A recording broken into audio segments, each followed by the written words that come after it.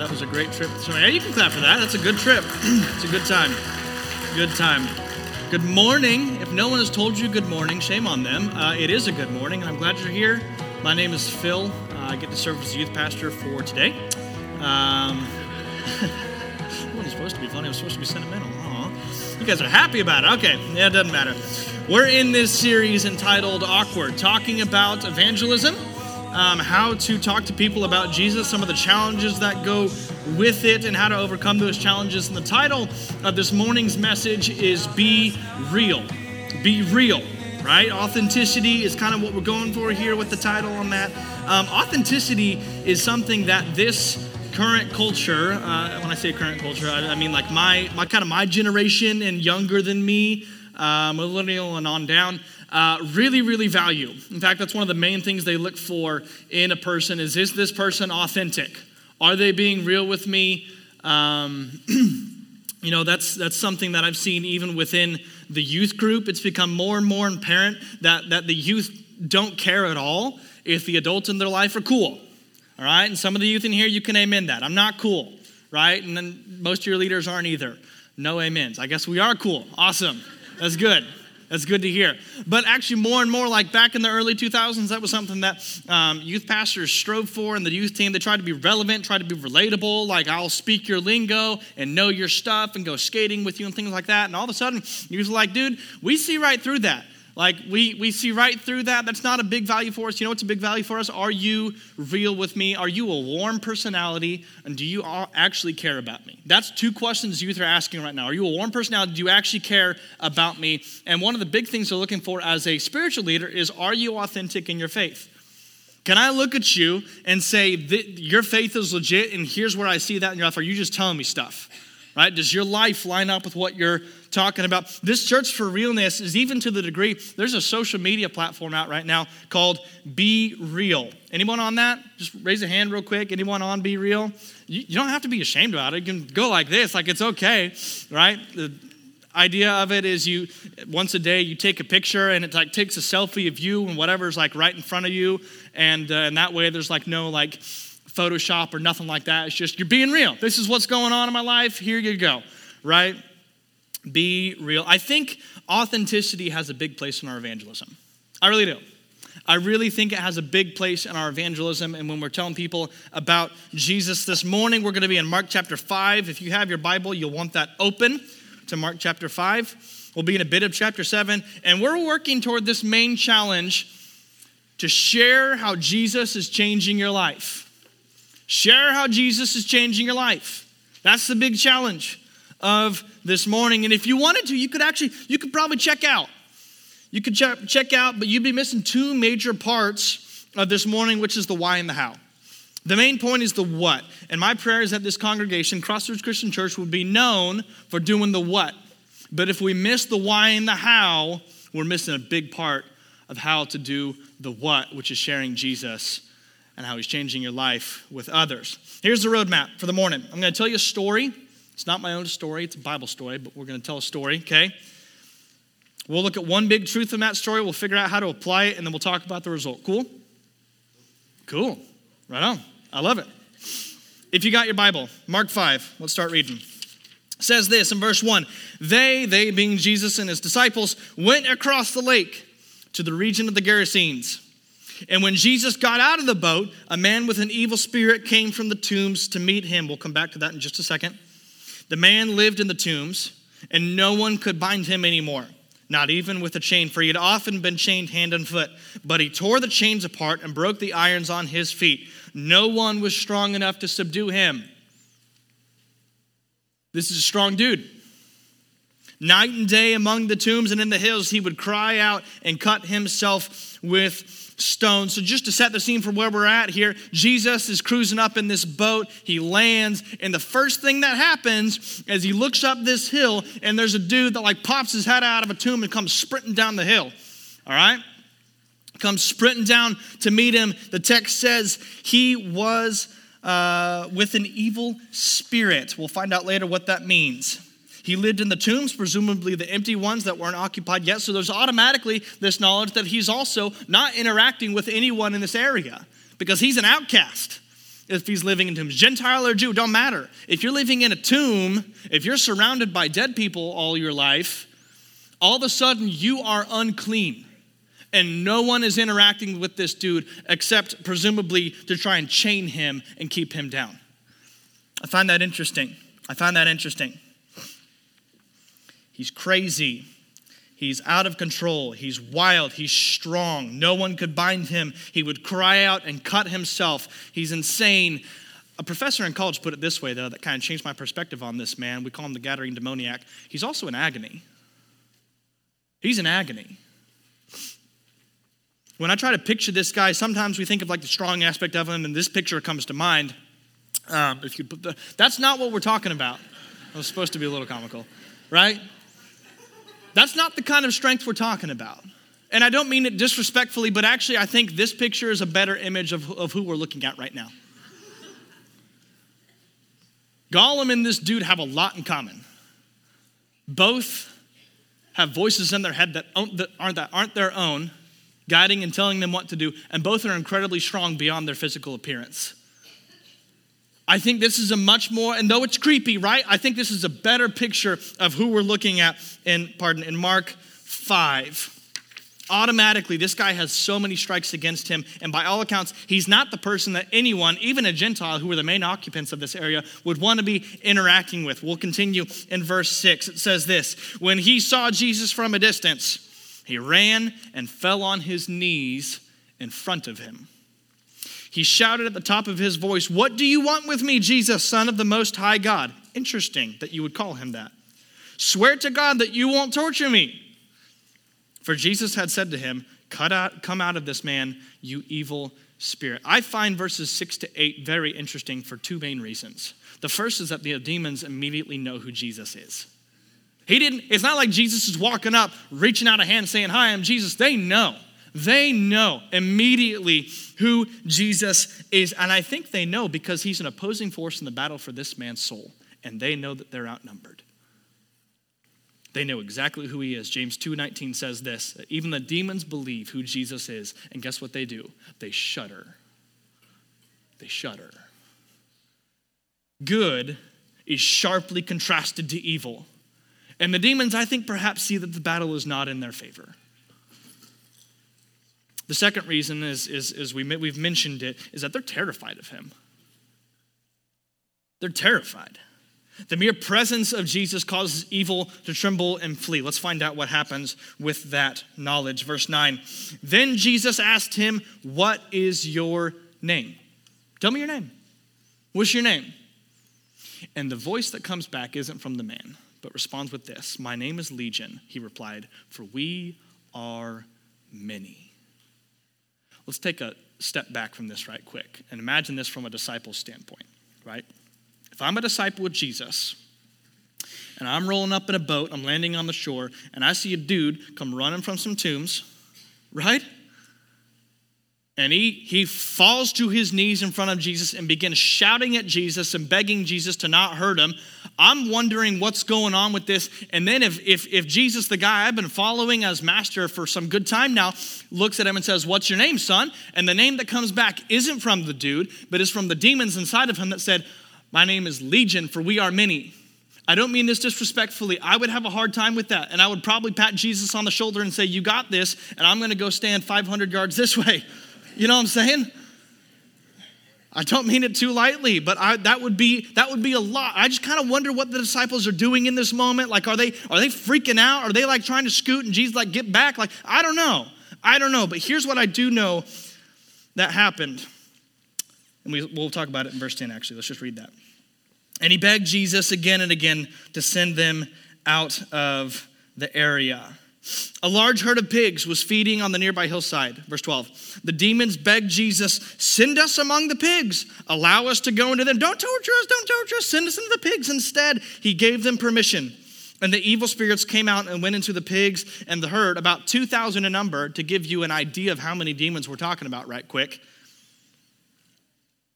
Rushed down the steep bank into the lake and were drowned. Those tending the pigs ran off and reported this in the town and the countryside, and the people went out to see what had happened. What's going on? When they came to Jesus, they saw the man who had been possessed by the legion of demons sitting there, dressed and in his right mind. And they were afraid. Those who had seen it told the people what had happened to the demon-possessed man and told about the pigs as well. And then the people began to plead with Jesus to leave their region by a simple command. There's just simple, get out. Jesus commands the demons out of the man and sends them into the herd of pigs, who in turn go careening off the edge of a cliff and drown in the Sea of Galilee. By the way, that name Legion, I didn't talk about that real quick. That's referring to the military unit number of 5,400 to 6,000. So you can understand the depth by which this guy is oppressed. He's completely and totally bound. And by a simple word, Jesus releases that. I wonder if the demon's motivation was so bent on evil and destruction, they would choose to destroy the animal kingdom if they weren't allowed to destroy a human anymore. I can't prove that. I'm just curious about it. Like, why pigs? Like, we can't go in there. Well, let's destroy the animal kingdom. It's better than nothing. I don't know. Regardless, the man who was once bound by evil is instantly free. And verse 15 tells us that when the townspeople come and see what the commotion is about, they see him dressed in his right mind. He's whole. He's no longer in anguish from the oppression that once bound him. I love that. That's awesome. That Jesus can do that with the situation at hand. That's the kind of Jesus that you and I believe in.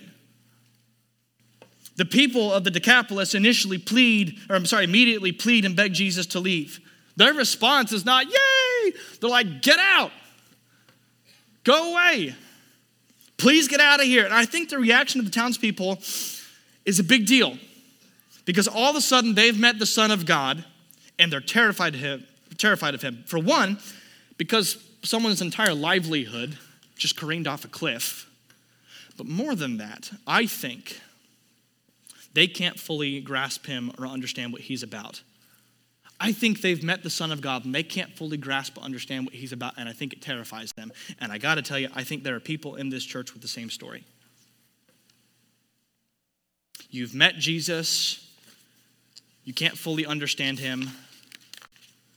And I'm assuming that to some degree it terrifies you to think about what it might look like to put your faith in someone that you can't fully understand. We're going to talk about that in just a second. The big truth that I see in this first section, in these first 17 verses, is this. The man gets a new name. The demon-possessed man, and I don't know why Kurt brought this up. I don't know why we still refer to him as the Gadarene demoniac. He's not anymore. He gets a new name. He gets a new name. He gets a new identity. Most likely for years of his life, he's been bound by the identity of outcast and filth and crazy guy and inconvenience and avoidable. And all of a sudden, his life is completely transformed by Jesus. There's no halfway transformation here. Did you catch that? I'm sure that there were some moments in his life that he was like, I got to figure out how to walk in this new faith thing. But it's not like Jesus smooths out some rough edges or makes him a better version of himself. He's completely transformed. He's completely made new. He becomes a complete whole new person. And throughout the Bible, when people meet with Jesus, guess what happens? They become complete whole new people. Their identity changes. There's a visible, tangible change. So naturally, the question that was burning through my mind as I was reading through this passage is this. Have you submitted yourself wholly and totally to Jesus to allow him to give you a new name? And you might be sitting here in church thinking, man, I've been in church a long time. How dare you ask me? I'm going to ask because that's the question I see. If we get our identity wrong, church, it doesn't shock me why we can't be real with people about our faith. If we get our identity wrong, it doesn't shock me why we struggle to persevere in our faith. Yet I'm afraid that too many Christians haven't submitted themselves wholly and totally to Jesus and taken on a new identity. Your identity is not first and foremost defined by what you do, by what role you play in the family, or by what your hobbies are. At best, those are second or third tier identities. The problem that I've seen is that we allow those to govern and guide our lives in the way that our first-tier identity should. Your first-tier identity, if you believe in the gospel, is this, that you are a child of the King, period. That's it. Galatians 2:20 says this, and I think it sums it up really well. You are a new creation. Galatians 2:20 says this, I have been crucified with Christ. It is no longer I who live, but Christ who lives in me. And the life I now live in the flesh, I live by faith in him who loved me and gave himself for me. That's your identity. That's new creation, new life. The man that Jesus met, he got this figured out pretty quick. Pick up with me in verse 18. As Jesus was getting into the boat, the man who had been demon-possessed begged to go with him. And Jesus didn't let him, but said, go home to your family and tell them how much the Lord has done for you and how he has had mercy on you. So the man went away and began to tell in the Decapolis how much Jesus had done for him, and the people were amazed. The man is begging Jesus to let him come with him. Like, please, dude, this has been a rough life, and all of a sudden you changed me. Like, can I come with you and hang out with you guys? And you know what Jesus' answer is? No, you can't. I wonder if some of the disciples were like, he's had a rough go of it. Like, I don't think you understand. Like, when people ask to come with us, typically our answer is, yeah, come along. And Jesus is like, I heard the man. I know what he said, and my answer is still no, because I have something better for him to be doing right now. I have a mission for him. He didn't wait for the man to go to Bible study or go to Bible college or know the gospel statement or the Romans road or sit in church for a set amount of time even before starting his mission. You know what he told him? Go home. Go home and tell your family everything I've done for you and how God has had mercy on you. You are not your own anymore. You've been made new. Now go tell your family that and how God has changed you. I think Jesus knew that this man had all he needed in order to share the good news. He had new life. He had real, authentic new life that left him forever different. He was all in. And I think because he knew his new identity, he just couldn't help himself. He not only went to his family, but it says he started going throughout the whole Decapolis. You can show that picture right quick for me. That's a big region. It's kind of like the beige brown one there. That's a big region. People from Israel, you can amen that. That's a lot of ground he's covering, and he is sharing with anyone and everyone who would listen. And catch the last 5 words of verse 20. All the people were amazed. All the people were amazed.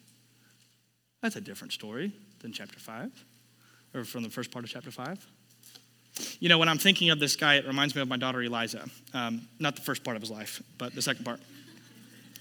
That's not a good thing to say. Sorry. Eliza's 2, right? She loves French fries. And if she was in here right now, she'd be freaking out because Dad said French fries. She loves French fries. It's her thing. Like we could be doing something. She could be holding a yogurt stick or like holding a toy, like hanging out with mom. I mentioned fries. Nothing else matters. Nothing else matters. This past Wednesday, we had our last night of youth group, and it was sad, and it was kind of sentimental and weird, and we were like, what do we do with this? Let's go to Chick-fil-A, because that seemed like the most logical thing to do, right? And so, backstory on that, when we first came to Crossroads, every night after, like every Wednesday night after youth group, we'd go to Chick-fil-A, and we'd get some chicken, and it was cool. And then we figured out that budgets and kids exist, those two things, and we said, yeah, no more of that, right? But Wednesday night, we were just like, we got to be kind of sentimental. Like, this just doesn't feel complete. Chick-fil-A, that's it. That's what we need. And so Becca went home with the girls. I went to Chick-fil-A, got a 30-count nugget. It was awesome. And a large fry, right? That's the thing. That was always the thing.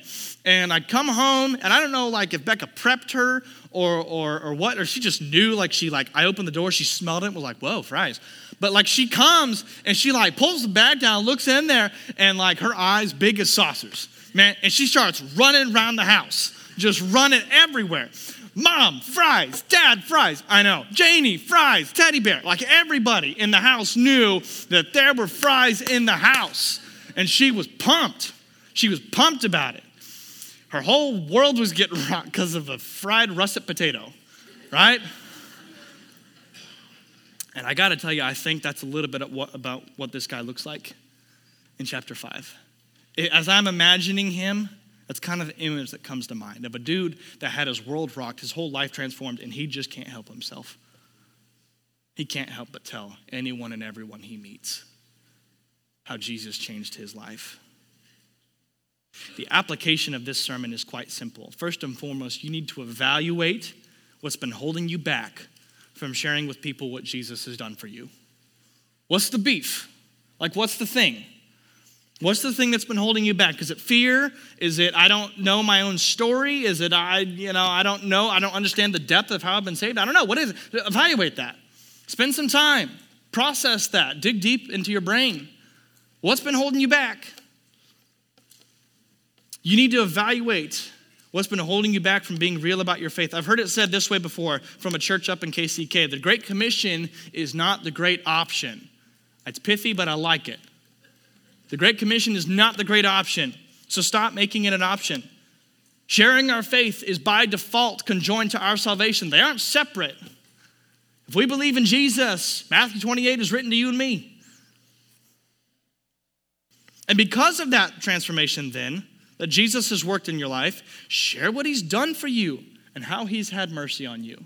It might be helpful, perhaps, to talk about my life before Jesus. Here's how I met Jesus, and here's my life after. That might be very helpful to figure out those 3 steps. You know what I've started doing in my personal life is just making a mental note of how I've been seeing Jesus show up in my life. And every chance I get that I think it's a worthwhile moment to tell somebody, I'll say, hey, here's a real Jesus that's impacting my life. Can I tell you about him? This is something that happened the other day. Can I tell you about it? Can I tell you about it? I've seen his transformation in my life. I mean, this is, you know me, like this was me beforehand. Look, then this happened, and here I am now. Look at that. Be real.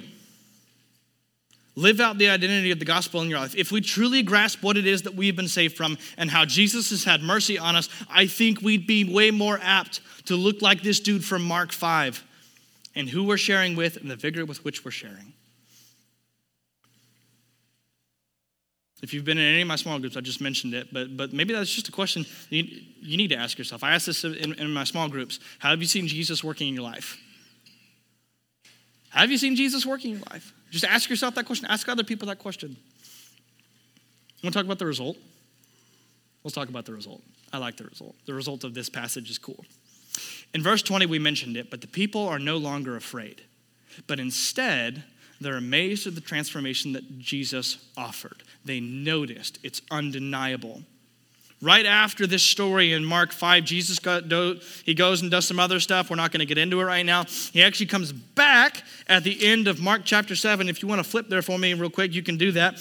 Verse 31 says this. Then Jesus left the vicinity of Tyre and went through Sidon, down to the Sea of Galilee and into the region of, guess what? The Decapolis. He's back. Woohoo! There some people brought to him a man who was deaf and could hardly talk, and they begged him to place his hand on the man. Wait a second. Last time we were begging Jesus about something, we were asking him to leave. Not quite the response I expected. Jesus heals the dude. They're overcome with amazement. He's done everything well, they said. Really? He's done everything well? What about the pigs? He even makes the deaf hear and the mute speak. Check this out, 8:1. During those days, another large crowd gathered.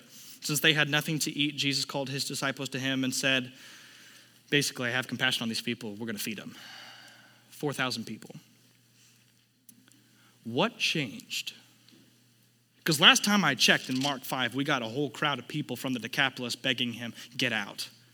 And all of a sudden, a couple chapters later, they're begging him to heal and to stay. 4,000 of them. What changed? Can I tell you what I think changed? I think one dude met Jesus and had his life transformed and couldn't shut up about it. I mean, I know that's what he did. It says that's what he did. I think that's what changed, though. People knew what he was like before he met Jesus, and all of a sudden they're hearing and seeing a new man, after Jesus. I don't think we can sit here and pretend that our testimony has no power, because I'm reading something completely different. Sharing your faith does not have to be awkward. Sharing your faith can be as simple as, this is real life for me, and I just want to tell you what Jesus has been doing in my life. Imagine with me right quick the people in your life who need Jesus or are skeptical of him. Just imagine that real quick. Something I've heard before is this from many individuals that are opposed to Jesus is this: I can't see him. I can't tangibly grasp my mind around him. And my response is, I know. I can't either. I haven't shook his hand and had a conversation like this, like it just hasn't happened. But you know what I have seen?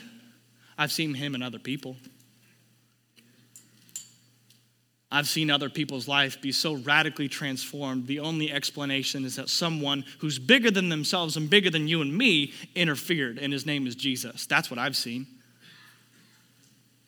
Imagine the impact you have the potential to have through Christ if you were to open your mouth and simply share how you've seen Jesus working in your life on a regular basis.